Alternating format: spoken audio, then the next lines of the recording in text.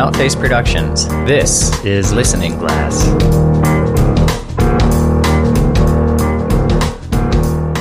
Robin. Wow, man. Strong start. That's you have correctly identified your co-host so far. Yes. I was waiting for like an affirmative of some kind. Oh, I see. But, yeah. Yo, Arjuna. Yo. What's up, Arjuna? Hey. How's it going? It's good. All right, cool. Let's go. In the same room recording a podcast. All right, so Robin, what percentage of the software that you use on a daily basis Oh, God. have you paid for? Ooh, have I paid for? Mm-hmm. It's actually hard to think of one that I've paid for. Okay, that's telling. Yeah. Mm-hmm. I mean, have you I'm paid for racking my anything? brain right now trying to think of anything I use that is something I've paid for. Because pretty much everything I use, there's like a free version of. Mm-hmm.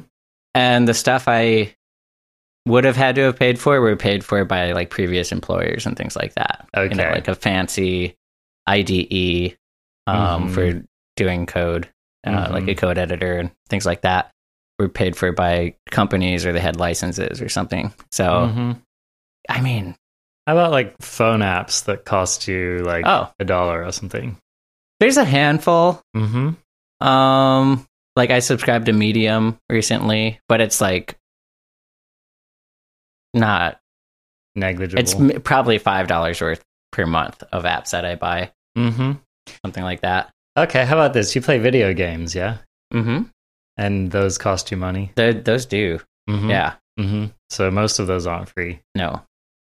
So just That's why they, yeah. Yeah, after like a quick assessment, what would you say? Like 10%, 15%? It's almost like I need percentage of time that is paid. Fair. And, you know, it's split between like programming and watching like entertainment stuff and gaming. I'd say maybe like a fifth of my time involves apps that I pay money for or software that I pay money for. And for that stuff is pretty cheap too. Right. Yeah. So like, yeah, so for me, I'm trying to think, you know, it's like I use an email client that I did pay for. Really? Yeah, because I have so many email addresses and I needed like an old school, like centralized email client that I could get them all delivered to. Really? Mm-hmm. Yeah. You couldn't just have like all of them forwarded to like a certain Gmail address or something? That would have been a nightmare. Okay. You know, Gmail's good, but like it's not that good. You know what I mean? I professionally haven't had to use my email hardly at all for like 5 years. Yeah. I count myself very lucky in that respect. I would say between my personal email address, my various work emails, and my various emails for projects like this, I probably have about 20 email addresses. God. Yeah. So I've had to do a little streamlining over time, right? Wow. I have probably spent money on somewhere in the range of 10 to 20% of the software I currently use. And that's just kind of interesting, isn't it? Mm-hmm. So if you think about it, now there's some software, for example, like the software that came with your computer, you did pay for that in a way, probably. Like, you know, the manufacturer who made your computer paid Windows for their software for a license. Or, you know, Apple Computer rolls in a certain amount of the price of your device to cover their software costs. For the OS, you mean? Yeah, exactly. I wonder, because it's kind of gray with Windows now. I don't think, is Windows 10 still $100? I think you have to pay $100 to get just like the basic version. Yeah, you can't just like download Windows 10 there for was free. The thing is, you can download it for free, but there's certain features that are unavailable until you pay for it. And and it's illegal. It's not use illegal. it. No, Really? no. I don't think so. I think like because they just disable certain features until you have an actual license. And the features that they disable is like the ability to change the desktop background desktop background in your theme, which is really trivial. I think that they do that to effectively limit it, but I think it is actually not legal in the long run to use a version of Windows that you or your computer per the terms of service. Didn't pay for. I'm pretty sure. Yeah. But things could have changed.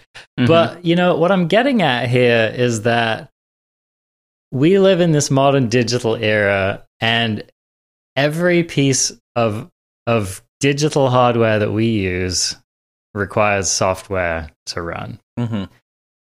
And you are a professional software developer for a living. Yeah. And can you just share with the class how much work does it take to make functioning software? Way too much. Like, we're talking like thousands of human hours to produce like even simple software, right? Right. Yeah. Yeah, it's a cliche in the industry that anytime that you start a project or you're starting on a feature, the amount of time you think it's going to take, you just take that and double it. And I usually take it and double, like do a factor of 2.5, and that's pretty close to how much time it actually takes to do it. And that's for people who are used to guessing how long this stuff takes. But it's a lot of effort for sure. Yep. Totally. Typically, especially if you're writing something from scratch, which, I mean, we rarely are software developers writing everything involved in their project from scratch, thanks mostly to open source software, and that coders make their code available to other developers to save them time. Right. So even paid software is often developed like off of the bootstrapping of free software. Yeah. When I first started with web development, I didn't know what I was doing. And so what I would do is I would just start writing HTML and start writing some JavaScript and start writing some CSS and just started doing everything from scratch. And now what I'll do is I'll use a command line tool that'll basically bootstrap a project for me and create kind of this like file architecture and import a whole bunch of different modules and libraries that I can use for my project, say for a web development project, if I want to make a web app. And the cumulative like storage involved and all of that stuff, I can just run a single line command to bootstrap the project and get this stuff. And once I've installed it all, it's like 0.5 gigabyte of worth of programs. And that would have taken you like... I would in my whole life, would never write all of that. By yourself? No. Yeah. So it's just... I think that this is fascinating, and I think that so much of this is happening under the radar of everyday life, and I think that so many users are using free software every day without realizing it. And I just think that that's really interesting. And so what we're going to talk about today is we're going to go into just a brief history of software and the free software movement. And we're going to discuss the implications of it. I'm curious if we'll talk beyond the envelope of software and just about open source technology in general, right? Because it goes much... I was thinking initially just about software as well, but it's much broader than that. Yeah, that's a really good point. Yeah. So we can definitely talk about that. So there's a lot to cover here. We're not going to go super deep on the technicalities of it. Probably better. Yeah, right? Yeah. So, and as much to preserve your wakefulness as a listener as anything else, because it gets pretty technical and not everyone wants to get into the details. So the first thing that I want to talk about is, what does the word free actually mean? Right? Yeah. Because the amount that you paid for a software is only part of how free it was. So there's this saying in the software world, people make this distinction, free as in beer and free as in speech. Right. So Robin, what does free as in beer mean? Free means you didn't pay for it. You didn't pay for it. Yeah. You didn't shell out your money to purchase the software. So how about free as in speech? What does that mean? No restrictions on what you can do with it, right? So it's about your ability to use that tool or method in whatever way you see fit, basically. what we're talking about here with free as in speech, we're essentially talking about intellectual property. Mm-hmm. And so this is what happens is just like so many other things that people make from their effort and from their ideas and that involves some kind of creativity, software is it's a product. It's an intellectual product and an intellectual property. And so when you sit down and you write some code, that belongs to you. And actually, this is an interesting little legal tidbit, is that copyright law around the world generally holds that if you were to just sit down and write some software in an afternoon, that's automatically copyrighted to you. Really? Yes. And if anyone were to take that software and modify it and do some other stuff with it, you, in most places in the world, would have the authority to take them to court. Wow. And you'd have a pretty strong case against them. Huh. So it's a little bit like... But what if they like took the code from me or found like... But if I put my code on the internet without any sort of license and somebody used it... Is a bad idea. Yeah. For them to use it. Okay. Because... So yeah, this is interesting. We'll talk about licenses in a little while. Yeah. But yes, copyright law would protect your right to take those people to court. Okay. And here's an interesting thing. If you put your software up on the internet and you said, this is free, do whatever you want with it, have your way with this software, have fun. If that was the note, buy it, you would still legally be able to take those people to court if they did anything with your software. I actually like that. I prefer that the default is to protect creators and to give them proprietorship or ownership of what they've created and the ability to decide who can do what with it by default. And if they want to say legally that this is in fact open to you and you can do whatever you want with it, that it's not terribly difficult to do so, right? Yeah. And they can do that, right? But because I do think it's always a sad story when someone creates something and then it gets kind of snuck out, like snatched out from under them. Yeah. And I feel like that's kind of a tale, seems like a common tale in the history of creative people and whatnot. And I don't know how true that is, but I agree. Well, and it gets really into the fundamentals of whatever your society's philosophies and ideas are around ownership, right? So there are bleeding heart people in the open source and free software communities, and not just in those communities either, but there are people in the general creative communities who feel that everything should be free, right? Whether it's a song that you wrote, a book that you wrote, maybe a piece of art that you made. Yeah. People have this idea that this just, art and creation belongs to everyone and should be available to everyone to use, modify, etc. as you choose. Now, I'm not saying that I particularly defend this notion, but that is it's a line of thinking out there. Right. Something to the effect of nobody should be able to own an idea. Nobody should be able to own a creative property. What do you think about that? Well, like music. Is music an idea?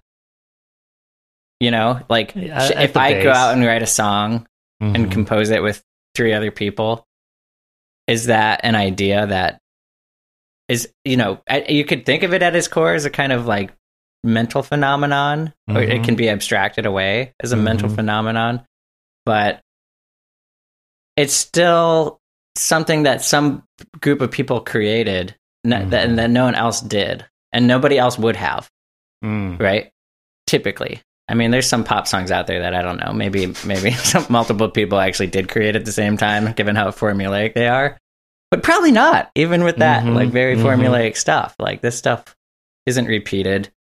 And I guess I do have a sort of individualistic mentality about that, where credit is due, to the person who did actually create it, right, and not just someone who found it and appreciated it. right? Mm-hmm. Yeah. I think it's just good to acknowledge coming into it that you have that viewpoint. Mm-hmm. And one of the things that I'm hoping that people will get out of listening to this show is to really examine their own ideas about ownership. Yeah. And what should be considered a private thing that you own versus what shouldn't. Right. No, And yeah. No, I think there still is a lot of virtue in being generous with things that we create and allowing people to have access to them and to have rights to modify them. But I think that should ultimately be up to the creator. Right. Yeah. So it should, the choice should start with the person who made it.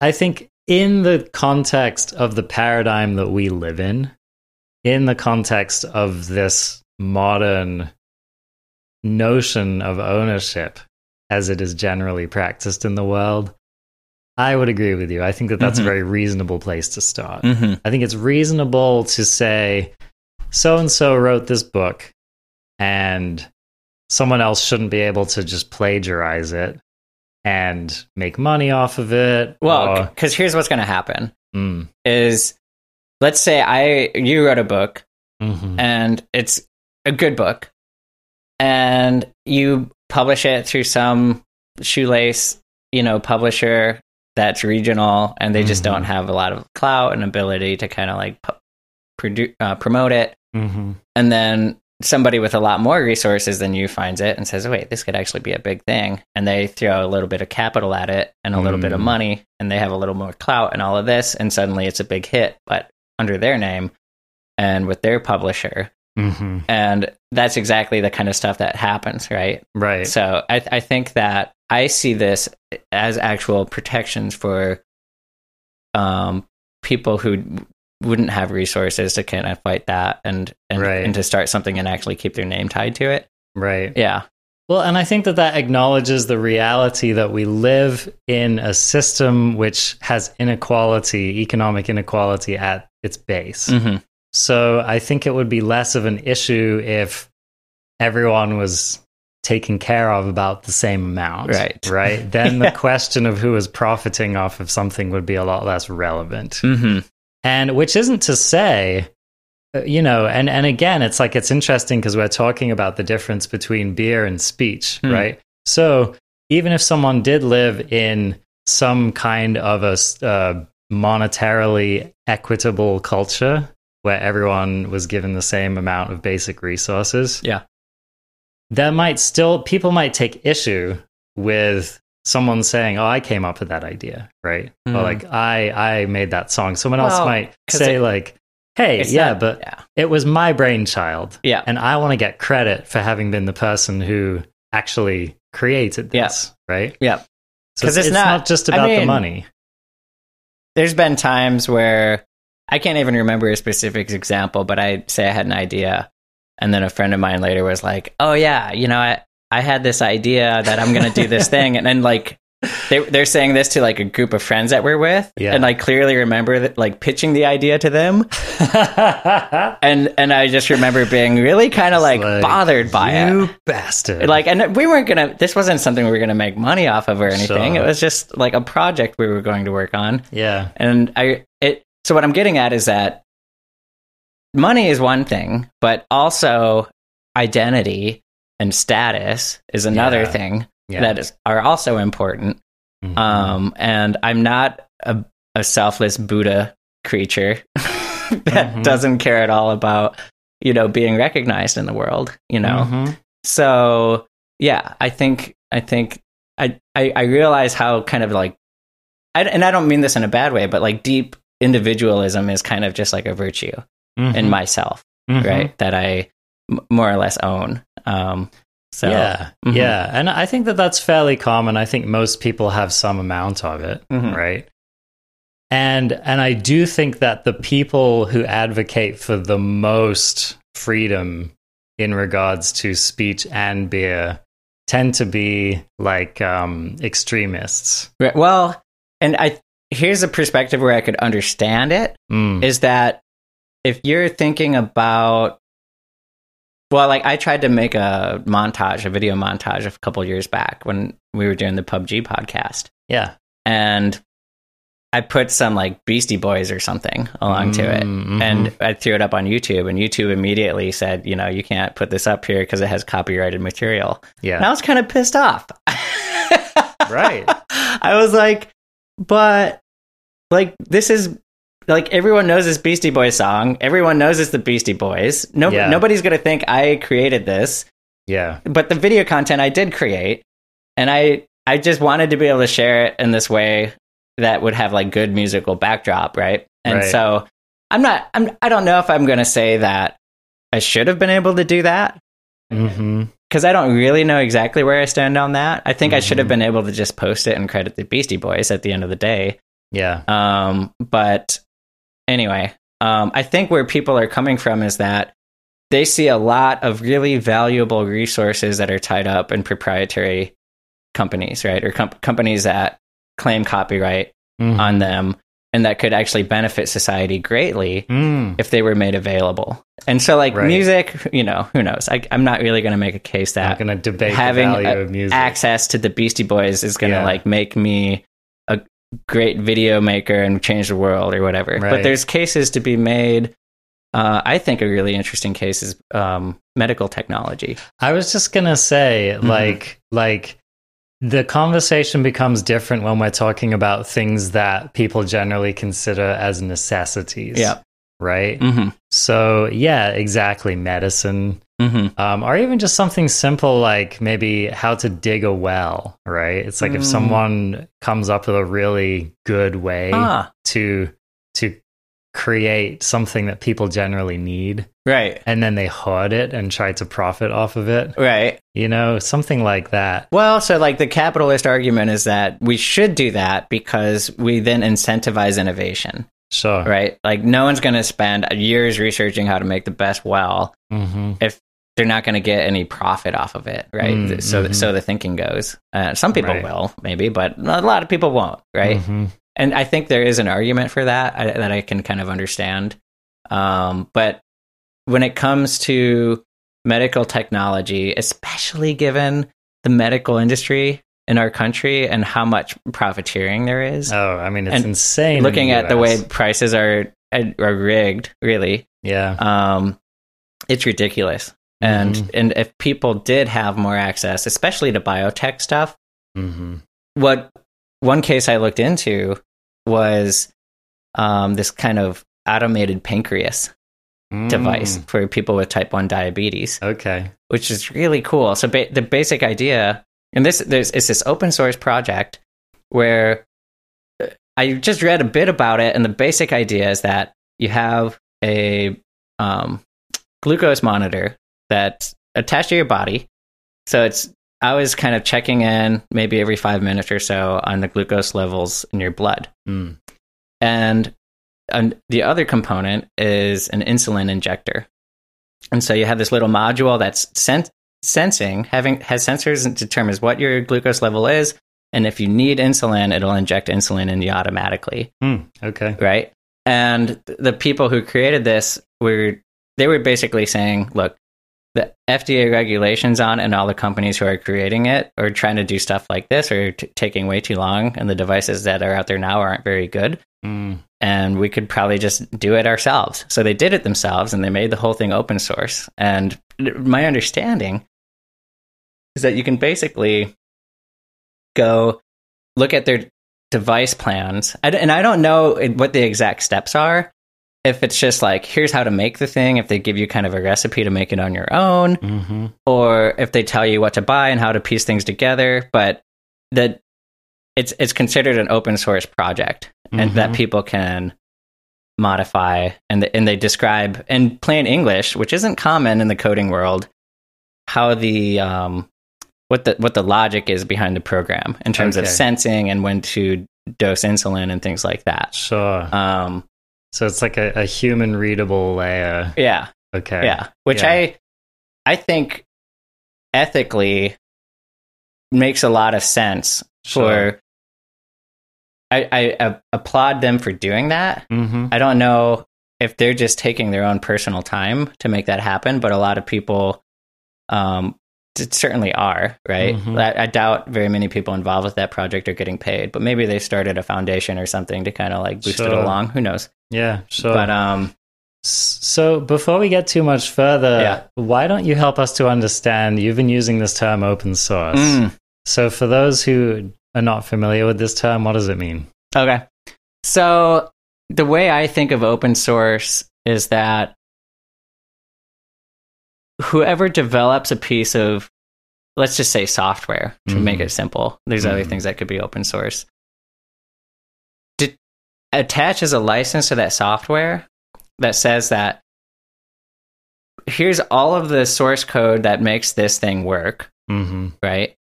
And not only can you read that source code, but you can also change it because maybe it's almost what you need as a tool for your own project, but you need to modify it a little bit. So go ahead, modify it. You can then, after you modify it, redistribute it to other people. And I think the really cool thing about it is that the license dictates that once you redistribute it, anyone else who uses it or modifies it for their own purposes has to redistribute it under that same license. Okay. Yeah. And that's the kind of magic part. So it's enforced generosity, right? It's like if you're going to use this, then you have to let others use the changes that you make to it. Now, that doesn't mean you can't charge for people using it, which I think is kind of cool. So you and I could go out and we could take hundreds of open source projects and put them together in some really cool new social media app or whatever. Right. Which isn't going to happen, but whatever tool you want to think of, right? Yeah. And we can charge people money to use it, right? Even though we're using code that a bunch of other people wrote and gave to us freely, we can charge money for it. But so could anyone else, right? They could create, if we could do it, so could other people, right? Right. So something you're highlighting here is the distinction between source code and effective code, right? So let's just unpack that a little bit, because I think some people aren't familiar with how software is developed most of the time, right? So the program that runs on your computer or on your phone or whatever is very, very different than the code that was written to create it. Correct. So I think a lot of people think that a computer program is like, it's this book of information. It's just, thousands of lines of characters that create the code. And then I think a lot of people think that you just plug that into whatever operating system you're using, and it just reads through those lines of code dynamically when you're using the software. And that's actually not what happens a vast majority of the time. Well, it never happens because computers don't read human language at all. Right. So it always has to be interpreted by something. Yeah. Right. Yeah. So that's what's cool. It's kind of hard as a programmer. I try to think about it as little as I can because okay. Fair. Because when we write programs, we're writing statements like if blah blah blah, then do blah blah blah, and just as kind of like very human readable stuff. Right. And the computer doesn't actually, when I say the computer, what I mean is the processor, right? And the hardware. And the hardware is just a bunch of machinery that runs on electricity, and it has a bunch of basically gates and switches that are open or closed. And that stuff all relies on just voltage running through it. And that stuff's all 1 and 0. So when I say open source, what I mean is that it's the source code. So I'm going to write human legible source code, say in JavaScript. Right. And then it's actually an interpreted language, but at the end of the day, that language is broken down by the computer into 1s and 0s that the machinery can execute. Right. It's instruction set that the machine can execute. And there's an intermediate step there, which is compiling, right? So I think that's something that makes the distinction between free and open source matter, I think. Because, okay, so what happens is you'll write some code, and then you will compile that code. And what a compiler does is it takes that human readable code and it translates it into what they call binaries. Mm-hmm. And that's basically a lot closer to the ones and zeros that the processor is going to be running, right? Mm-hmm. And so what you have is the code that was written by Robin, for example, is perhaps you could think of it as the blueprint. And maybe it's like, imagine you're making a car, right? So the source code would be the blueprint for the car. And then the compiler is like the factory that makes the car, right? It takes that blueprint and it translates the blueprint via these mechanisms into molding the material, which ends up being your car, right? So then the software is the car. And so if you are free to use your car however you want to, that's one kind You're of saying freedom. the software is the car. Yes. See, I would say the car is the program running. Sure, that could be. Right? In a way, because the source code to me is all of the knowledge and expertise and mechanization that goes into the manufacture of that car. Sure. Right? Mm-hmm. And the actual car is more like if I played a video game, it's watching the video game unfold. But that doesn't mean I know the code. Right? Well, that's just the distinction I want to make is that if you take a piece of software, just, like let's say you download Firefox, right? Uh-huh. You cannot take that binary that you downloaded and look at the source code. No. And so that's what makes some of these distinctions matter, right? Yeah. Is that some licenses say you can do whatever you want with that Firefox binary that you downloaded. Okay. But you do not have access to the source code. Right. And so that's very different because in one thing, it's a bit more about use, how you use it, right? And in another, it's like actually having access to the DNA and being able to make fundamental changes.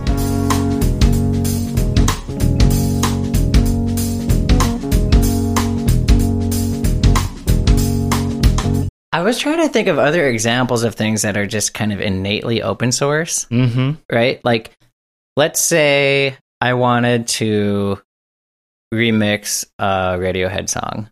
Sure. Like, I don't have the master tracks for the Radiohead song. Exactly. Which would basically be the source code, right? The original recordings. Yep. Yep. And I don't have like the mix of that, and I don't have the different tracks that I could play with. So in order for me to do anything with the Radiohead song, I basically have to reverse engineer the whole thing. Right. Or just pull out chunks of the finished product and try to make those work. Right. Which is a lot harder. Way harder because it's all muddled together as one sound wave. You can't just pull a voice out. No. Or at least it's very hard and you lose a lot when you try to do that. So, but one thing I think someone else brought this up to me was plays. So it's plays, if you do sure. keep wanting to say screenplay. Well, what do you? This is a script for a play. It's like a stage play. Yeah. That basically it's just lines and a little bit of words describing the scene and scene changes and things like that. And that's pretty much all there is to it, right? Yeah. And then everyone has their own liberty about how they implement, the props and do transitions. I and see stuff what like you mean. That. So by nature, a stage play is open source. Yeah. Because even from the very beginning, people were always interpreting what that play, how it was supposed to be executed, right? Now, that's interesting, though, because your average play, you can't then take it as it is written and modify it and then call it your own and profit from it, right? No, probably not. However, the source is there. Yeah. But like legally, you're right. Yeah. Mm-hmm. But most things we don't even have the source to. That's like a good point. If I wanted to make my own version of the movie Avatar, that movie's like all CG and is mostly code at the end of the day, probably, or it ends up being. And yet, there's no way, I would be able to recreate that based on the finished product, right? So I just thought that was interesting. Yeah, there's not a lot of things that are just out there for you to take and modify to be your own. Correct. So I think that this part of what makes this conversation so interesting is that different projects allow people different levels of access and different amounts of rights for what they can do with the things that they do have access to. And and I'm just gonna, because we're talking about licenses, I'm gonna cover this briefly. There are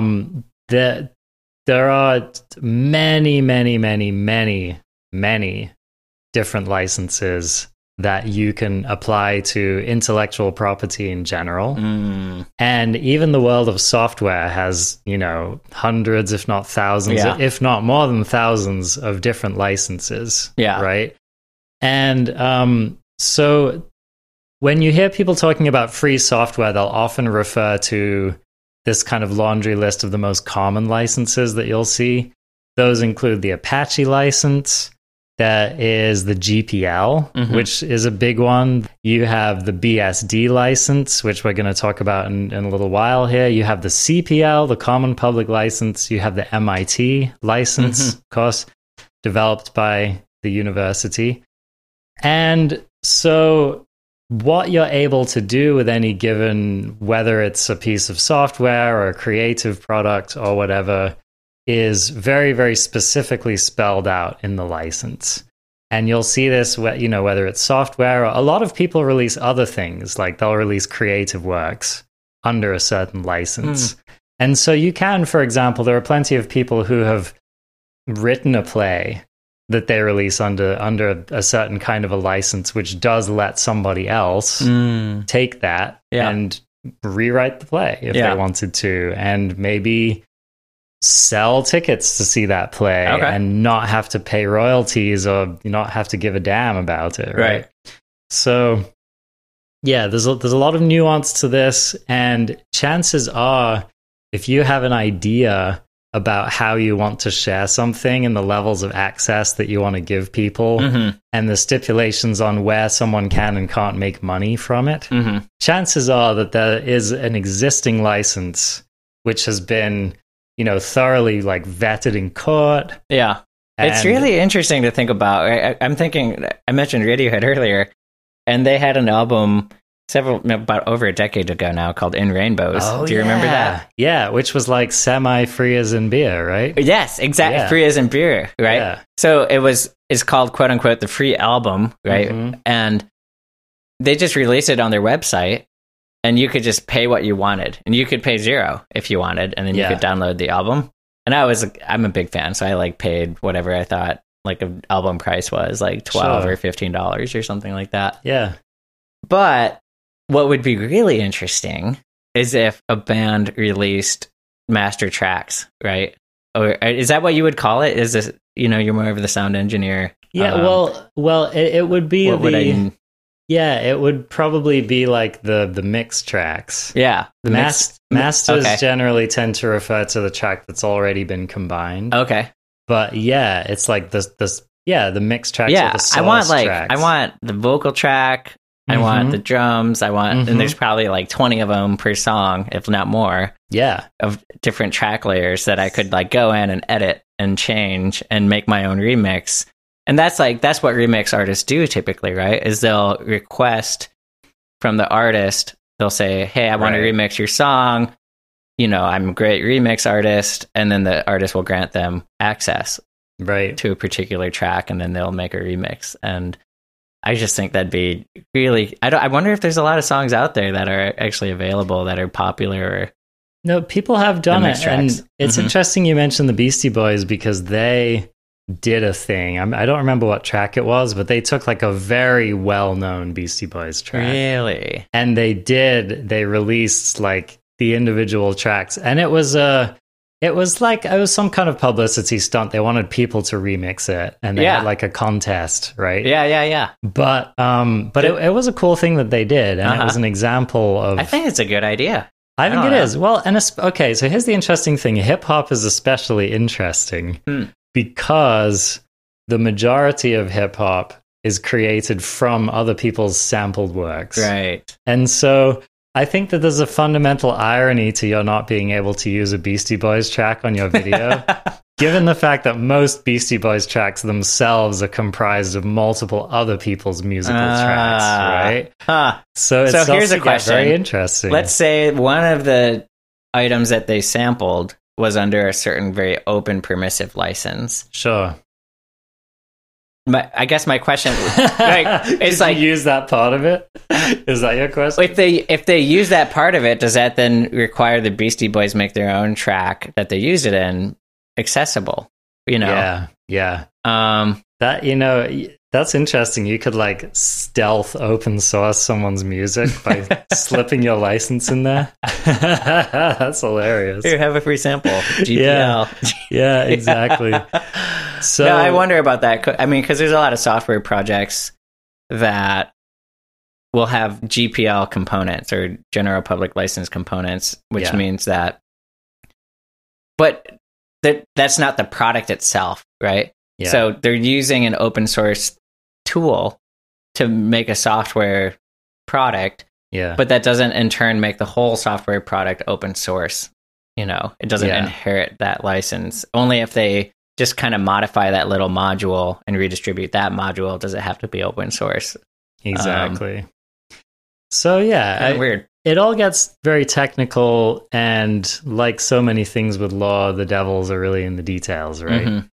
But I just think I like the idea that laws have been tailored around all of these different particular use cases that you might have and you might want.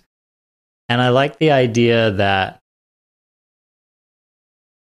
it's like there's a framework already created to support people who want to do this, right? And things that protect them. So, like, for example, an example of a legal protection you might want to have in a license that is free is I've released this version of this software. If someone takes it and modifies it in a nefarious way, right? If someone takes my software and uses it for terrorism, I don't want for that to come back to me. Okay. Right? So that might be an example of like, you're like, you can do whatever you want with this. Yeah. But I'm not taking legal responsibility for what you do with it. Right.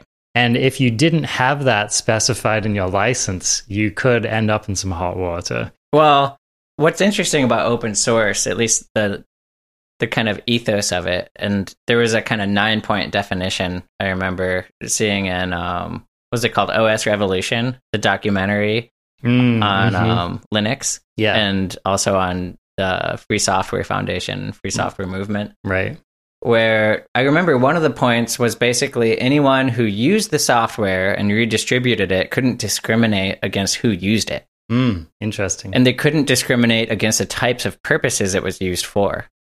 Right? And so the example that they used was if you modified some, say, client management software, you couldn't then say that anyone that uses it couldn't use it at an abortion clinic. And you also could not say that anti-abortion people couldn't use it either. Basically, anyone, terrorist included, for whatever purpose they would use that for, could use it. Yeah.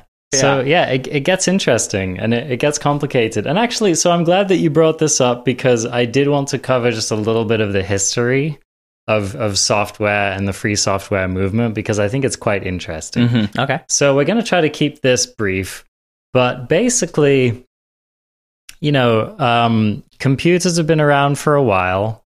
Some point to like World War II era as kind of the beginning of things that looked like the modern computers that we know of now. And ever since people have been making computers, they've needed software to actually run those computers in some form or another.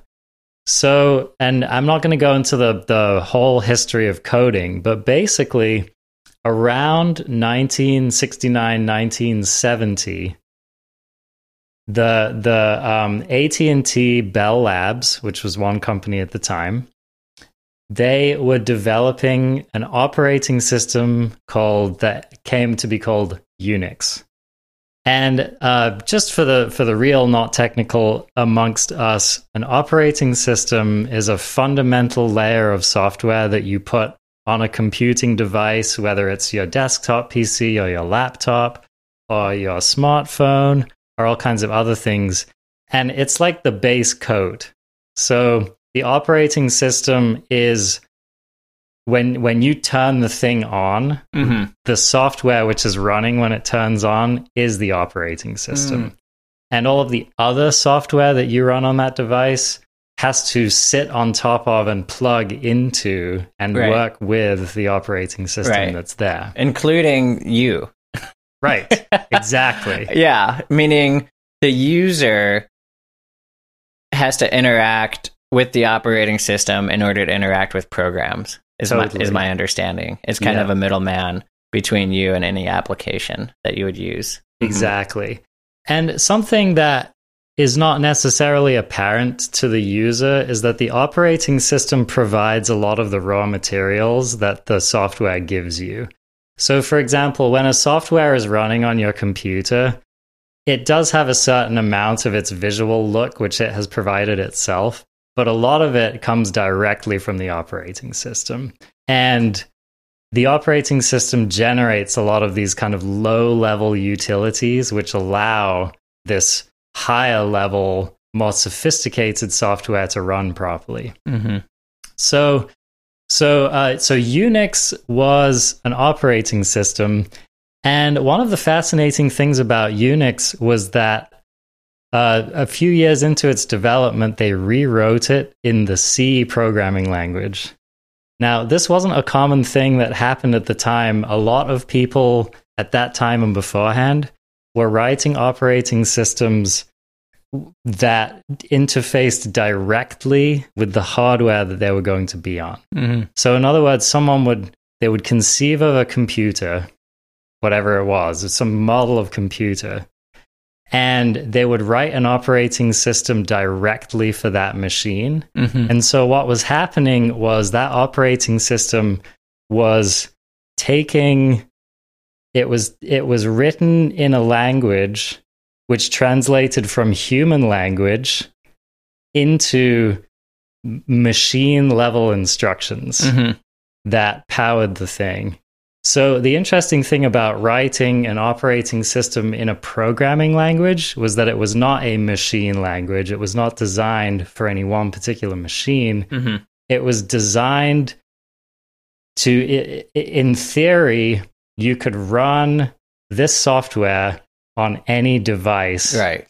And so that was a really interesting thing that they did. Because usually hardware, when you're writing a program back then, you would write it for a certain processor, a certain set of RAM, a certain type of memory, a certain type of storage, and it would have to interface with all those and keep their specifics in mind of that particular hardware implementation. But yeah, so like Windows can run on any type of laptop, whether it has an AMD processor, an Intel processor, and any of those models, right? Yeah. More or less, right? Like it's not going to run on most anything. Popular ones. But yeah, the ones that are manufactured, in order to kind of fit that use case. But yeah. Exactly. And so it was kind of a novel idea at the time to write, to have an idea that an operating system could be ported to all kinds of different devices. And I think that that's one of the reasons that Unix became, in some ways, kind of like the grandparent of a lot of modern operating systems today. Yeah. So they're working on Unix, and they quickly realized, like, man, this Unix thing's really cool. So by the end of the decade, there was another main variant. This is kind of like the AT&T/Bell Labs Unix, right? Right. And then midway through the 80s, midway through the 70s, the Berkeley, the school in California, started working on their own variant. Right. And so they forked it, essentially, which is in software, that means when you take a software that's in development and you copy the code in part or in whole, and then you just start working on it Yeah, adding the things you want to it and modifying it to And it's basically like a family tree. It's like you literally took you cut a branch off of a tree and you planted that and you started a whole new tree. So oftentimes when you fork a project as like a completely different team, sometimes they end up sharing between them, and that's actually what happened with AT&T version versus what they called the Berkeley software distribution, which was the Berkeley Unix, was that they were kind of separated, but then over time they incorporated a lot of similar features because both of their user bases wanted those features. So those were the main two variants of Unix for a long time, but as time went on, there were just more and more. So in the 80s, there were all kinds of Unices running around. IBM was developing one. Sun Microsystems had a popular version of Unix. And there was just kind of like this proliferation happening. And the interesting thing was that as time went on, more and more corporate interests and just large institutional interests came along and realized, boy, there's big money in operating systems. Everyone needs one. And we don't particularly want for our stuff to get taken and used by somebody else. And so, and maybe you can shed a little bit of light on this, Robin, but the impression I get is that the further back you go in the world of software, the less kind of jealous and covetous people tended to be about their software. You know, I just went to this tech meetup last night, and I was asking some of the older tech veterans kind of like, you know, what do you think of open source? And, you know, should people who aren't programmers care and stuff like that? But one of the things they said, and one of the guys said, I should say, is that basically open source was kind of the original way of thinking about software. Okay. Yeah. I think the basic, he mentioned the basic programming language as being an example.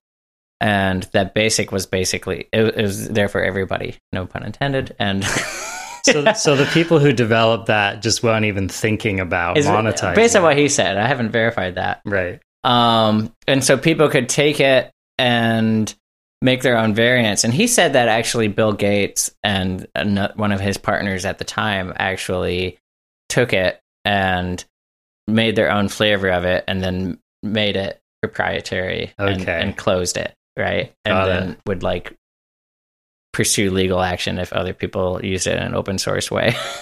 I have heard that Bill Gates was like a notable early proponent of privatizing software. So this is like the big fight back then was basically it was him trying to kind of dominate and be a profiteer off of software and make it closed source.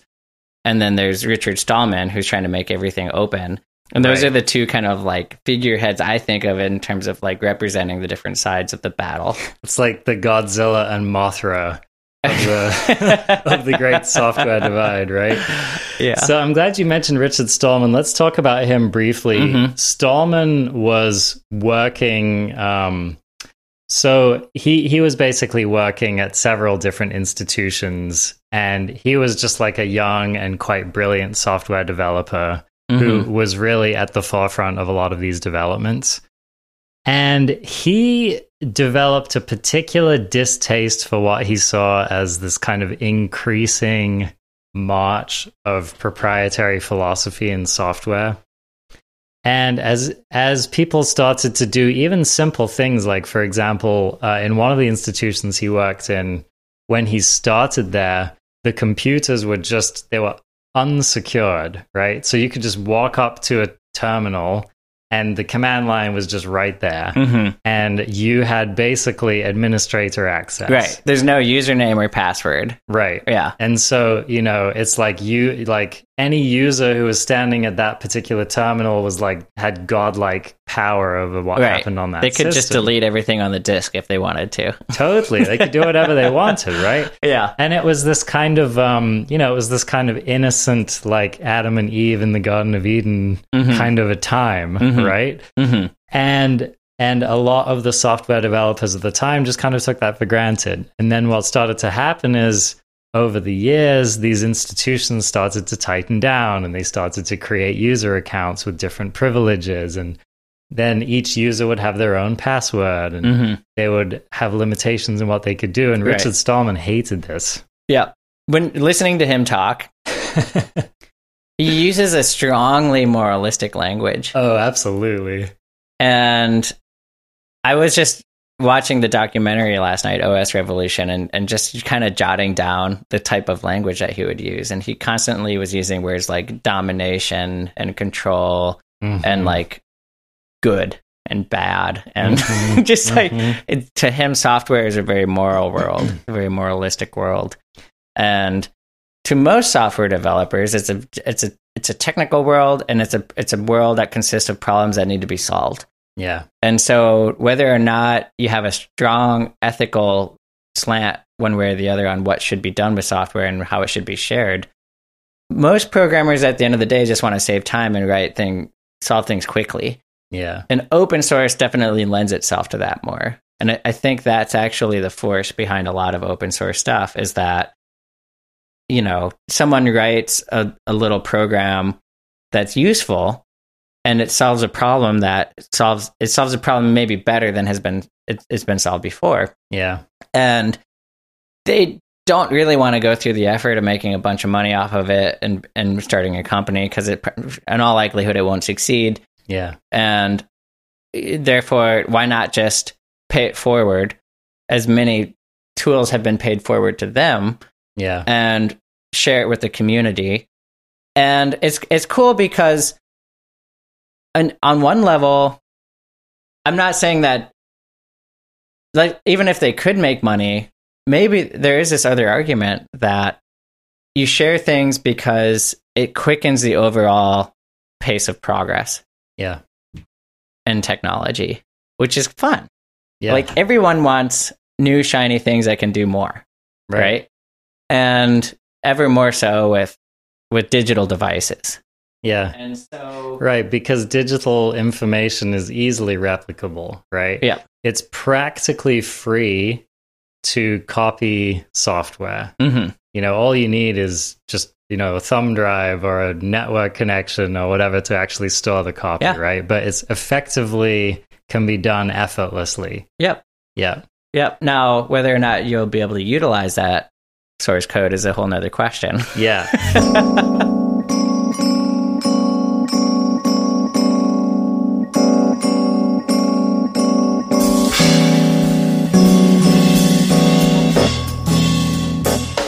So I just want to highlight something here which is interesting, is that what you were saying is definitely true, that in the software world, there are so many ways to skin a cat.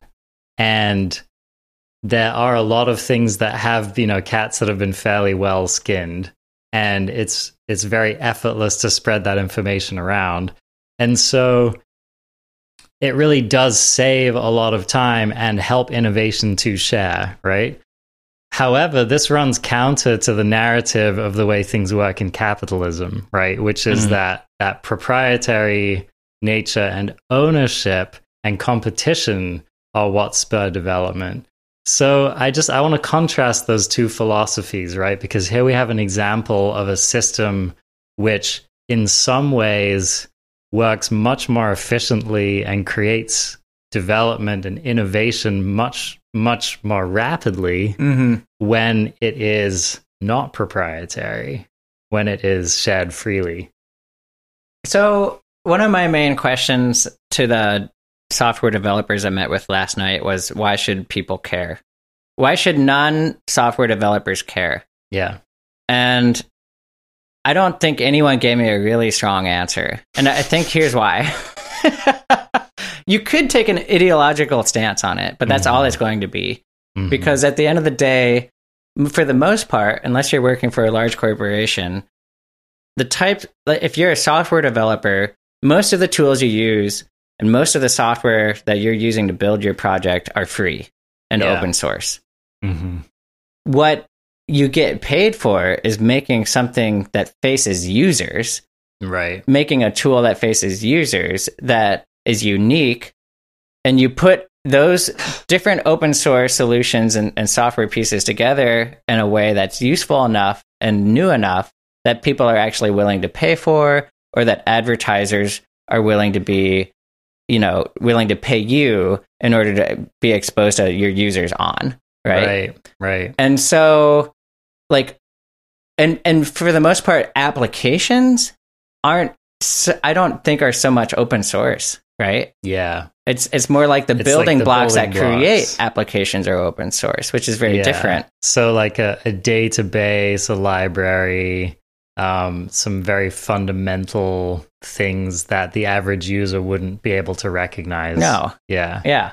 So, I think this is a lot of the tension that you see in the modern software industry, is how much is free versus how much is proprietary. Mm-hmm. And it is interesting because I was just going to say, if everything's free, then there's very little economic incentive for large companies to put a lot of money into developing software, right? Yeah. So on the one hand, the capitalistic incentive of a company or a corporation to make money does drive a heck of a lot of development, right?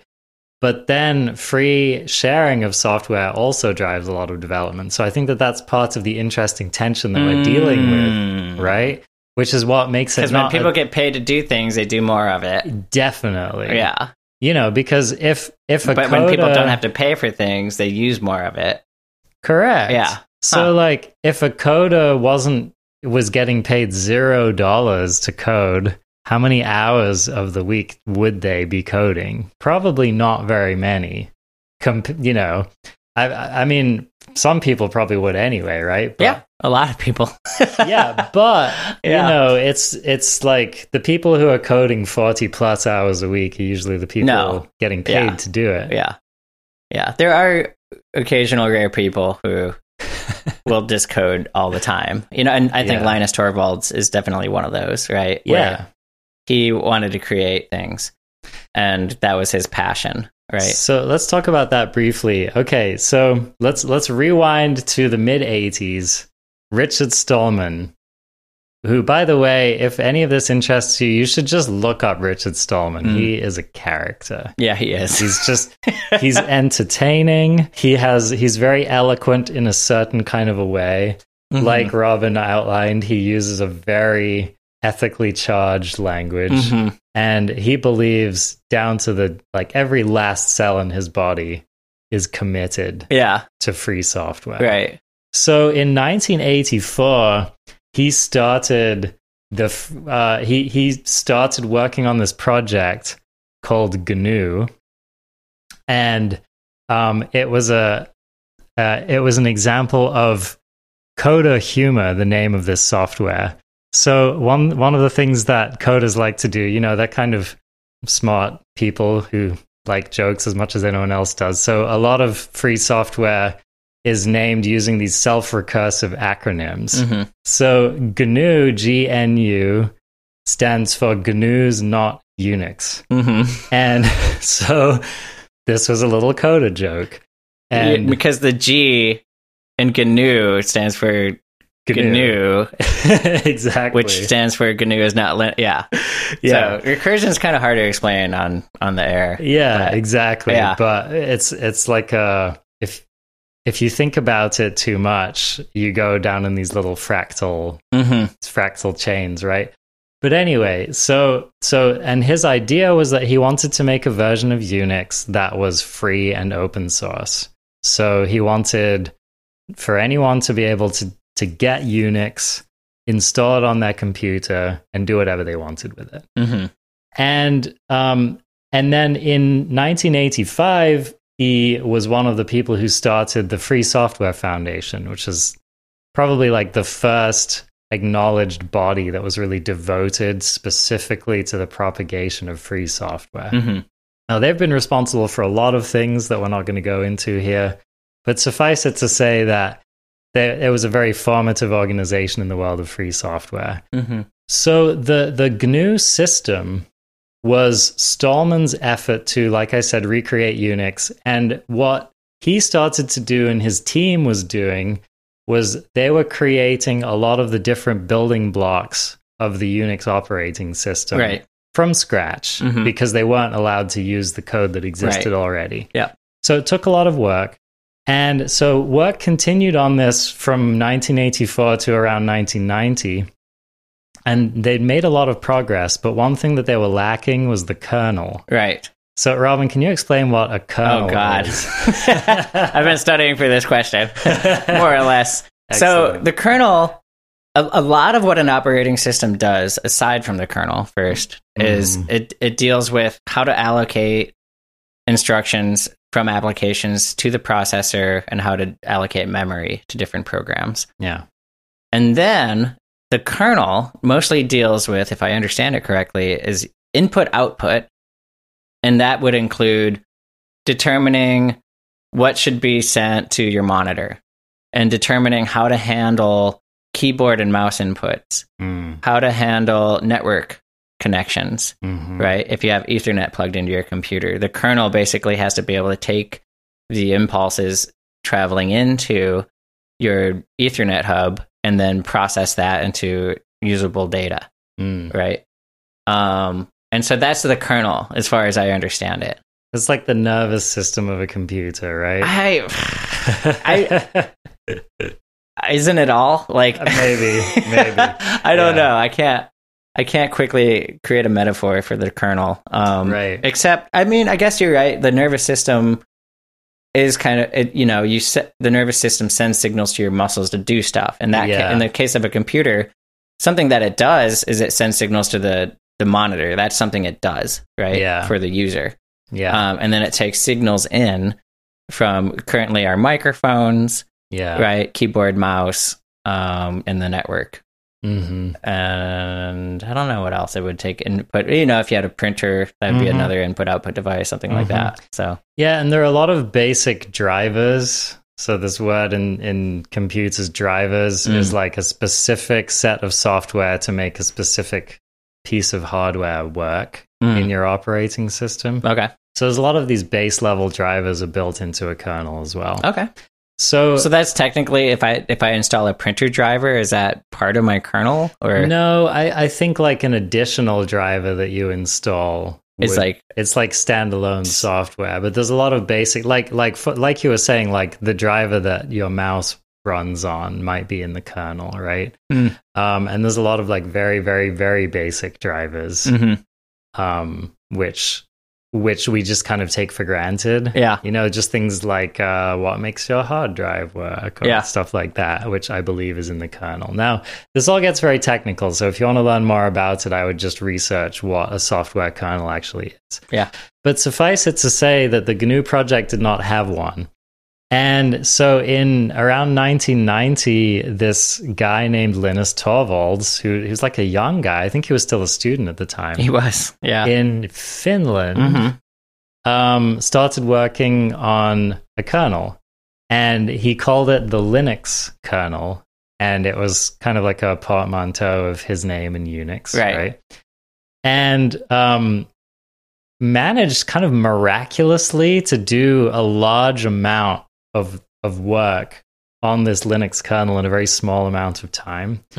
And he really just like bootstrapped this project and submitted it to the GNU project and said, you needed a kernel, here's a kernel. Yeah. Several other people. He didn't actually send it to them. He just released it. I guess he just kind of like put it out on the interwebs. Right. And it was kind of the missing piece, though, to the GNU, because the GNU wasn't a full operating system yet, because it needed the kernel. He wrote a kernel that worked for it, and then people were like, "Oh, I guess GNU's basically done if we just include Linux's stuff."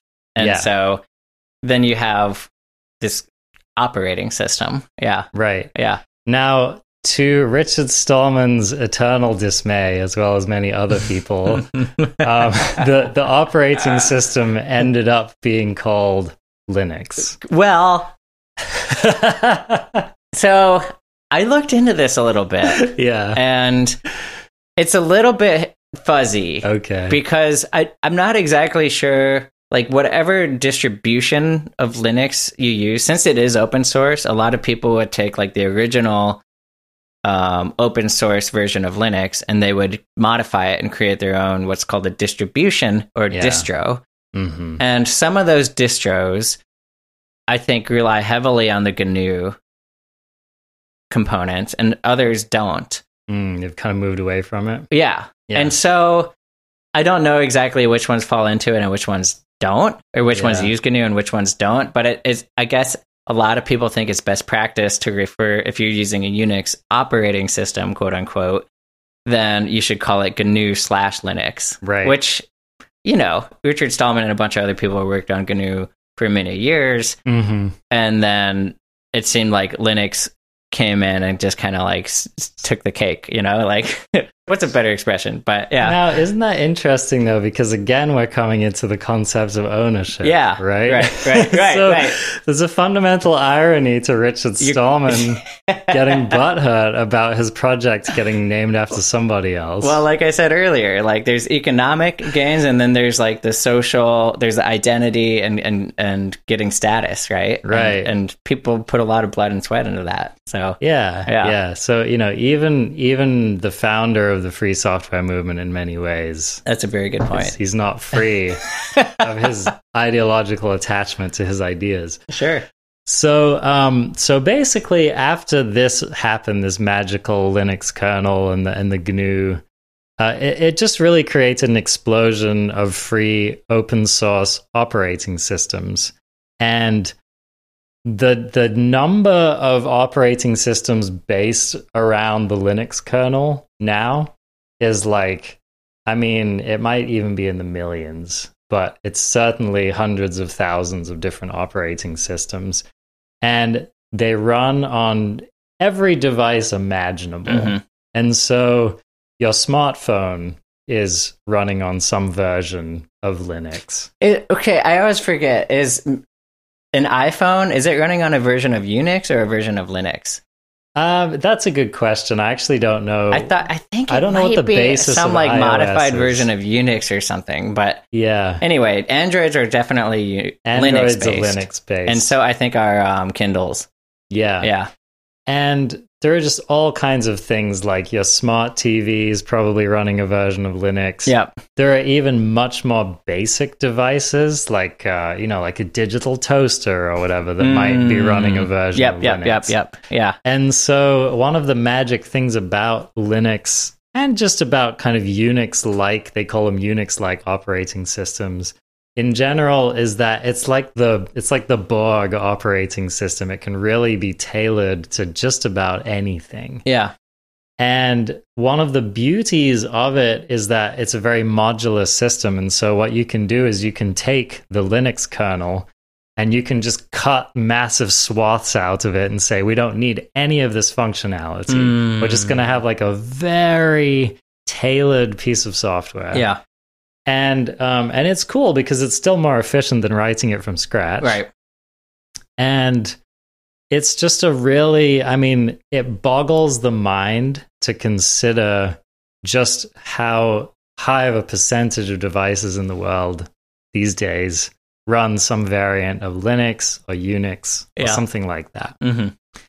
And I think the most impressive stat is that the vast majority of the computers that run the internet run some version. Like servers. Yeah, exactly. So the chances are whatever device you're using to listen to this information was delivered the information via a long relay of hundreds or thousands of miles of different Unix-equipped computers. Yeah. And your device could very well be some kind of Unix-equipped computer, right? So that is just to convey the scale and the breadth and the utter dominance of this particular operating system. It's like, I mean, it caught on like wildfire. And today, it's still an operating system of choice for many computer applications that are not specifically running a Windows computer or running an Apple computer. Right. Actually, the Apple computer now runs a variant of Unix. Yep. Yeah. So Windows is actually like one of the only major completely not Unix-like operating systems in the world, which is quite interesting. Yeah. Yep.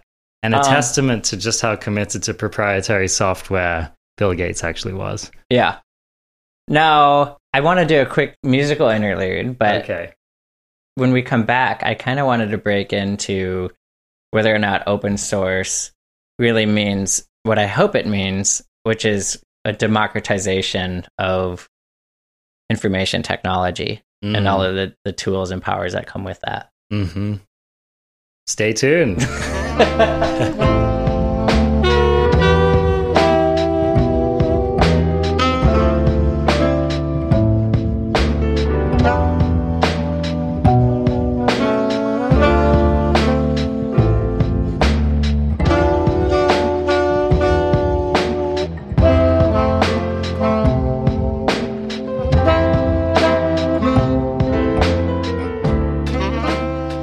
And we're back. Hopefully you enjoyed that pleasant musical interlude. And yeah, Robin, I'm curious to hear about your next topic here. Okay, so one of the big questions I've always had about open source, and one of my big hopes for it, has always been that people who aren't professional programmers would be able to take open source tools and software and be able to cobble things together and make something new and useful to them. And I have always thought that that was sort of possible. And I'm still relatively green as a developer. And so I thought I would just bounce that question off of the developers I ran into last night who are much more seasoned than me. And they were all kind of like, yeah, like, you know, it takes like 10,000 hours to master things. And like, kind of like, it definitely isn't a quick thing to be able to do, right? Like just because, say, someone made their artificial intelligence library open source doesn't mean that anyone can just go start doing artificial intelligence stuff with it. Right. Like there's a certain base level of knowledge you have to have about software development to be able to use any of these things. Sure. Now, that's definitely a barrier, but I think that people could still take a couple of courses or free courses online and learn enough to be able to start using small things and putting them together. But another piece that's needed, aside from just having if you just put your source code out there on the internet and make it available to people and add a license to it, like the GPL, I think that there needs to actually be a greater level of ambassadorship if there's going to be true access for non-professional developers to be able to use things. Okay.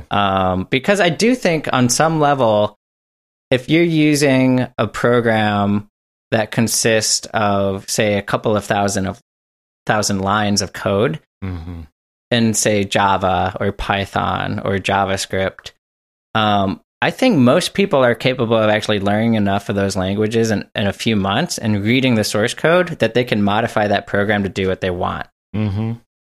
But I think that for anything more complex, that's a lot longer, you actually need a little bit of handholding from the developer and a little bit of an explanation of how the thing works and how to do the things you might want to do with it. And that is a lot harder come by. In the software world, I guess it's called documentation, is how well you document what your software is and what it does and what the API is and how to interact with it. And from my own experience, it's most of this open source stuff it's basically you're expected to go in and read the source code. You know, there's no quick how to, there's no quick, if you want to do this, look here. It's, you know, roll up your sleeves and start reading. and start trying to, because there's no even overview about what the different files and folders and what the structure of the project even means. You have to have a certain amount of experience to be able to interpret that.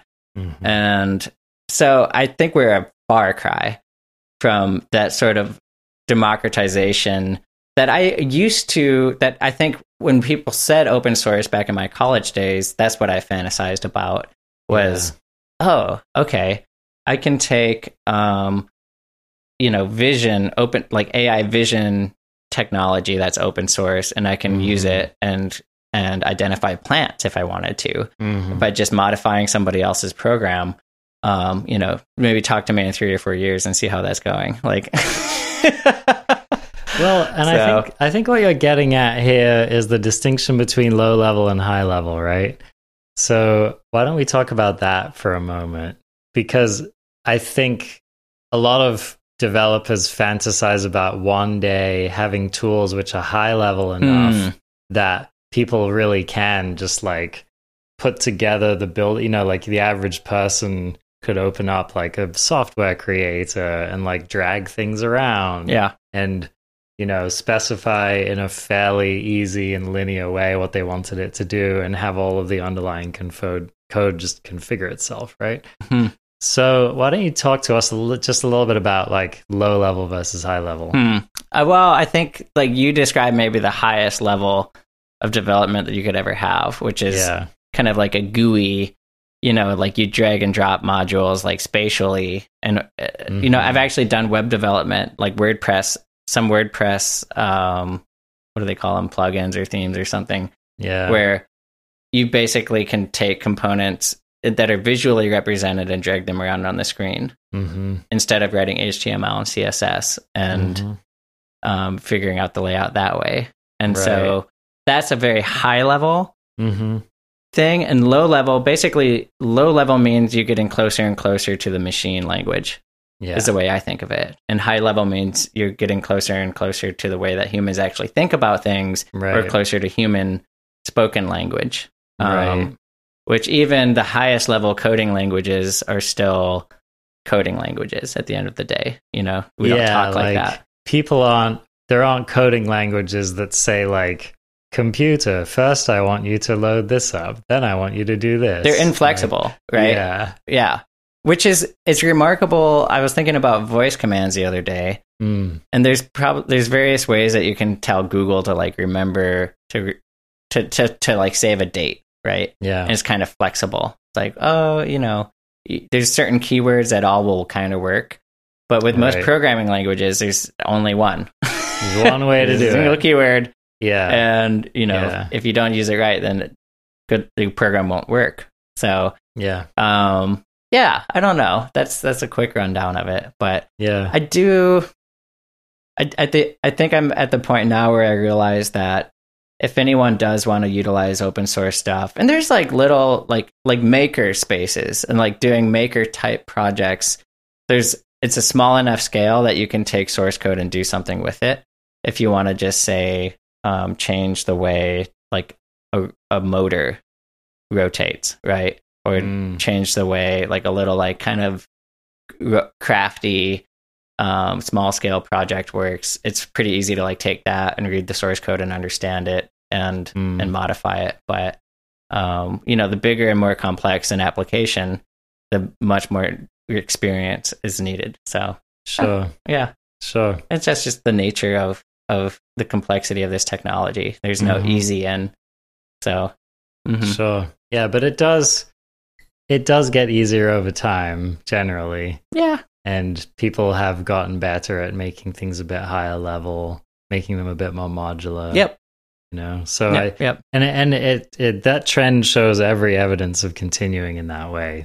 So I think it's like each year is like a better year to be a starting coder than the previous one. I think I generally agree with that. I remember reading a book called Just for Fun, which is by Linus Torvalds and some other like probably ghost writer. But he was saying he was writing a lot of stuff in assembly language, which is much closer to the machine code. And he was saying when he like if he would have written it in C, it probably would have been 100 times faster. Wow, really? Yeah. That goes counter to what I thought you were going to say. Oh, really? Yeah. Yeah. Now, do you mean the code runs more efficiently? No. It would have been 100 times more efficient in terms of the time he put into it. That's what I thought. But he wrote it in assembly language. Well, C was just kind of burgeoning back when he was learning this stuff too. It's the way he kind of put it. So he could have chosen C. He could have, yeah. Okay. Yeah. And perhaps regretted not choosing C. Well, I guess so. Yeah. So we're getting towards the end here, but before we go, Robin, I just wanted to ask you, because you actually work in software. I'm an expert. Okay, so how motivated would you feel to share code that you had worked on in your own free time with the world for free? Pretty motivated, mostly. I think it depends on what I was making, is maybe the short answer. Sure. Because for example, like I'm working on a personal project right now that's mostly just it's an excuse for me to learn new things and to build new stuff. It's a flashcards app. But so it's like there's tons of flashcards apps out there. And, the idea of me working on that, and I've thought about monetizing it, where like, there's certain features that are free. And if you want like nice, convenient features, then you might have to pay like whatever, $1 a month or whatever. And I don't think I'm going to get rich off of that anyway. And so the idea of making it open source doesn't really bother me.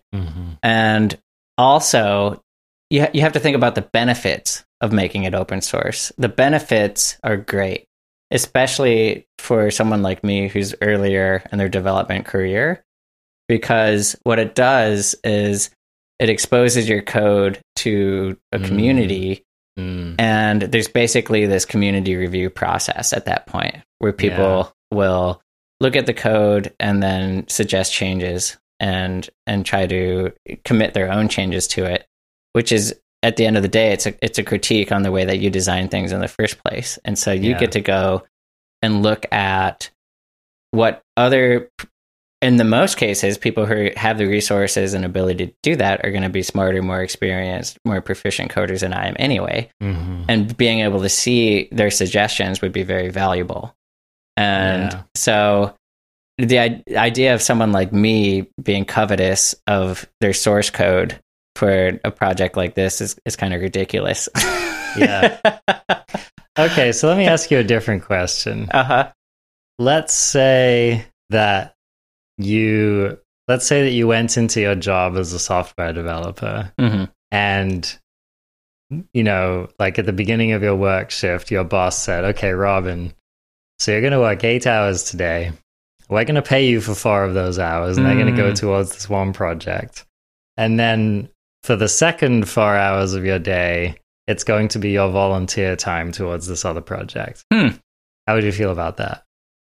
What other what? Just whatever I want for the volunteer project, or sure, yeah, it could be whatever you wanted. But it's some software. Is it open source or? Yeah, it was open source, and it was gonna be freely available and help. That sounds like a dream. Okay, but you'd only be getting paid 50%. Oh, wait, hold on. Yeah. So, in other words, you'd spend half of your time at that job earning money, and then the other half of your time would be donating your coding time. So after a 40-hour week at this company, you would have spent 20 hours earning money, and the other half of it you would be donating and paying it forward. This sounds questionable. How would you feel about that? That's kind of hard to wrap my head around, but I guess if I could work on anything I wanted for that last 4 hours, that sounds fun. The thing is the pay, like, I don't like the idea of coding for 8 hours a day without getting paid for all of it, frankly, because after 4 to 5 hours of coding, it gets kind of hard. Your mind gets a little bit mushy around 6 hours. Anywhere from 4 to 6 hours, it's a toss up. Like, sometimes it's great and you're still cranking out stuff and you're focused, and other times it's just, you can't hold a thought, right? Yeah. After that amount of time. And so maybe if we reduce the shift to 6 hours and said 3 hours is for them and 3 hours is for whatever I want. I don't know. I guess what are you asking me to prioritize or like evaluate? I guess I'm just curious about the idea that, so Richard Stallman wants all software to be free, right?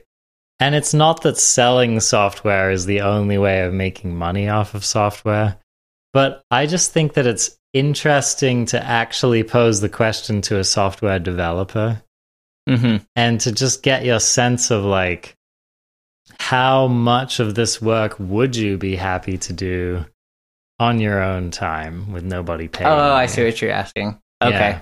Now, if they said, okay, because I think that's a different question.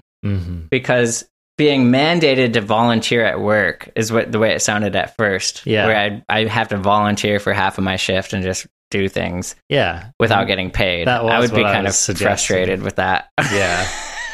Yeah. But occasionally, right now I'm doing a lot of projects that I'm not getting paid for, and I'm writing a lot of code that I'm not getting paid for. And I can do that for a certain amount of time a day, but I don't do it for 8 hours. Yeah. I do it for probably anywhere from 3 to 5, Yeah, so like you as a coder, you do have a general interest in working on projects that might not generate you any money that definitely. You would be happy to share the code. No, for. Definitely, because it's fun. Yeah. It's a craft. You make things. You write code, you run the code, you see if it does the thing you wanted it to do. It's this fun iterative design process. Right. That I find rewarding. If you want to, whether it's programming motors and lights and sensors, or programming some kind of web interface, or just design stuff on a web page, I find it fun. So, and this is the impression I get, is that a majority of people who do work on free software, probably they spend X amount of hours during the week working on software they're getting paid for, and then they spend X amount of hours during the week working on software they're not getting paid for. Right. And I think that's probably true. Like, I'm trying to remember, what was the example? Oh, yeah. Unix. Unix was created that way. So, and the two guys that created Unix, I don't remember their names, but they were working for AT&T and Bell Labs. And officially, they were working on this other operating system that they ended up developing a distaste for. And on their own time, they created Unix. Oh, okay. Okay, I didn't know that. Is my understanding. And I guess I don't know how much I can say on their own time, because it ended up being property of that corporation. But at least they maybe spearheaded that project on their own. And, right. So, yeah, I don't know. It just depends on the developer. A final thing I wanted to say is that there are plenty of people who work on free software and get paid for it. And that's just because there are a lot of different models for monetization which can allow that to happen. So one of the most popular models is people who will work on free software and they'll sell services for the software. They'll sell support for it. They will sell focused customization. So, for example, let's say there's a company that wants to get into providing cloud services, right? They want to run these kind of large distributed services for lots of users to store data or, whatever. And this company is probably going to pick some kind of software that might be free, right? And there are a lot of software companies out there that will say, yeah, you guys could just take our software and download it and do whatever you want with it. That's great. Run your company that way. However, we've spent X number of tens of thousands of hours developing this, and we know it really well. And it would probably save you money instead of having to have all of your developers work on it and do all this stuff. Yeah. We're just going to show you how to do it. Exactly. And, we'll make a contract with you and we'll do some customization. We'll write some custom software for you. Yeah. We'll tweak it. We'll also support you with any technical difficulties. Right. So there was a company called Cygnus that did that with the GNU system. Yeah. And I think that's actually kind of the magic place to be, is because they're going to have fierce competition, because anyone can do that. Anyone can take the open source software and become distributors of it and also support staff that they're getting paid to do it. Right. And so they have to do a good job at it. Yeah. But it's not always beneficial for any company to just take open source software and assume that they can just get everything done with it that they want to without support. And so the way one of the gentlemen I was talking to last night, and maybe I'll get his name to you later, he has some good points. One of the points he made was, he said, think about your computer and like, what is the most valuable part of that computer? And I was like, for mine, it's the graphics card. And he's like, no. It's the operator's time. There you go.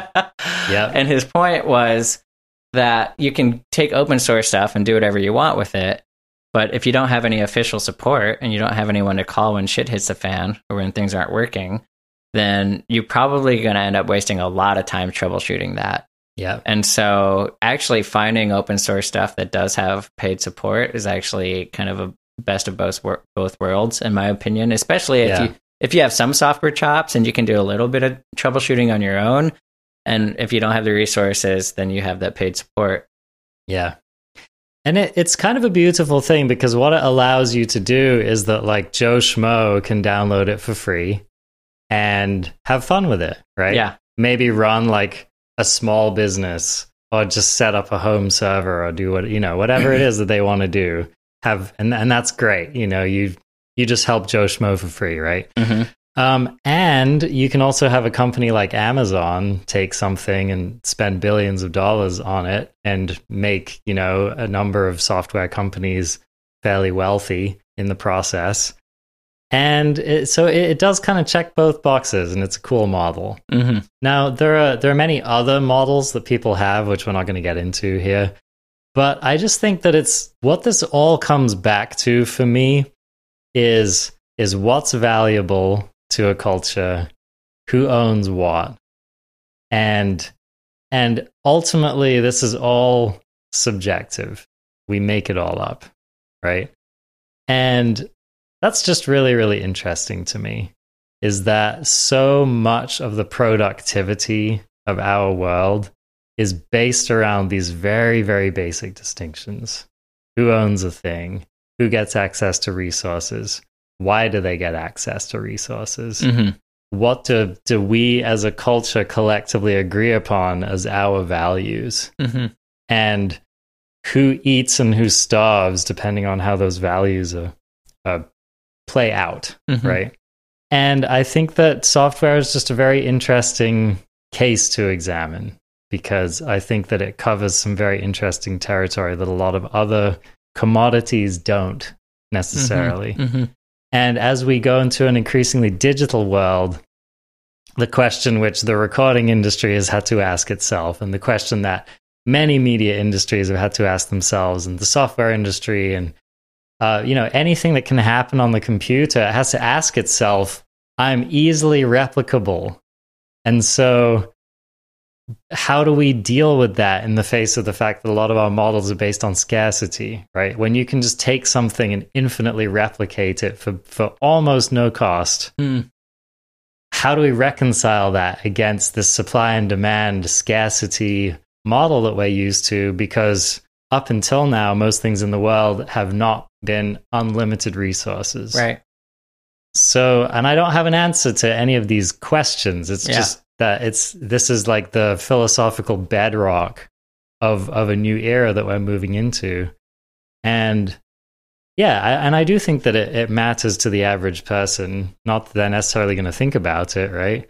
Just like politics or just like climate change or whatever, right? But these things, they do matter, and they do work upon you, and they do affect you.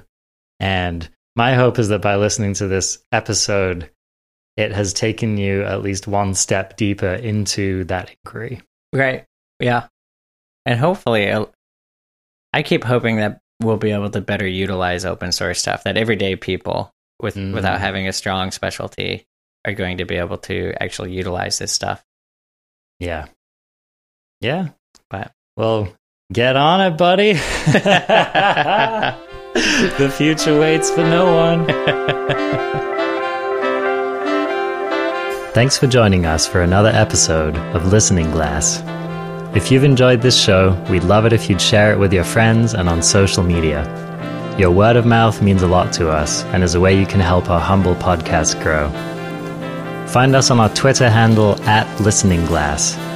You can leave feedback there or by emailing us at listeningglasscast@gmail.com. Join the ongoing discussion in our community by joining our Discord server, linked in our episode description.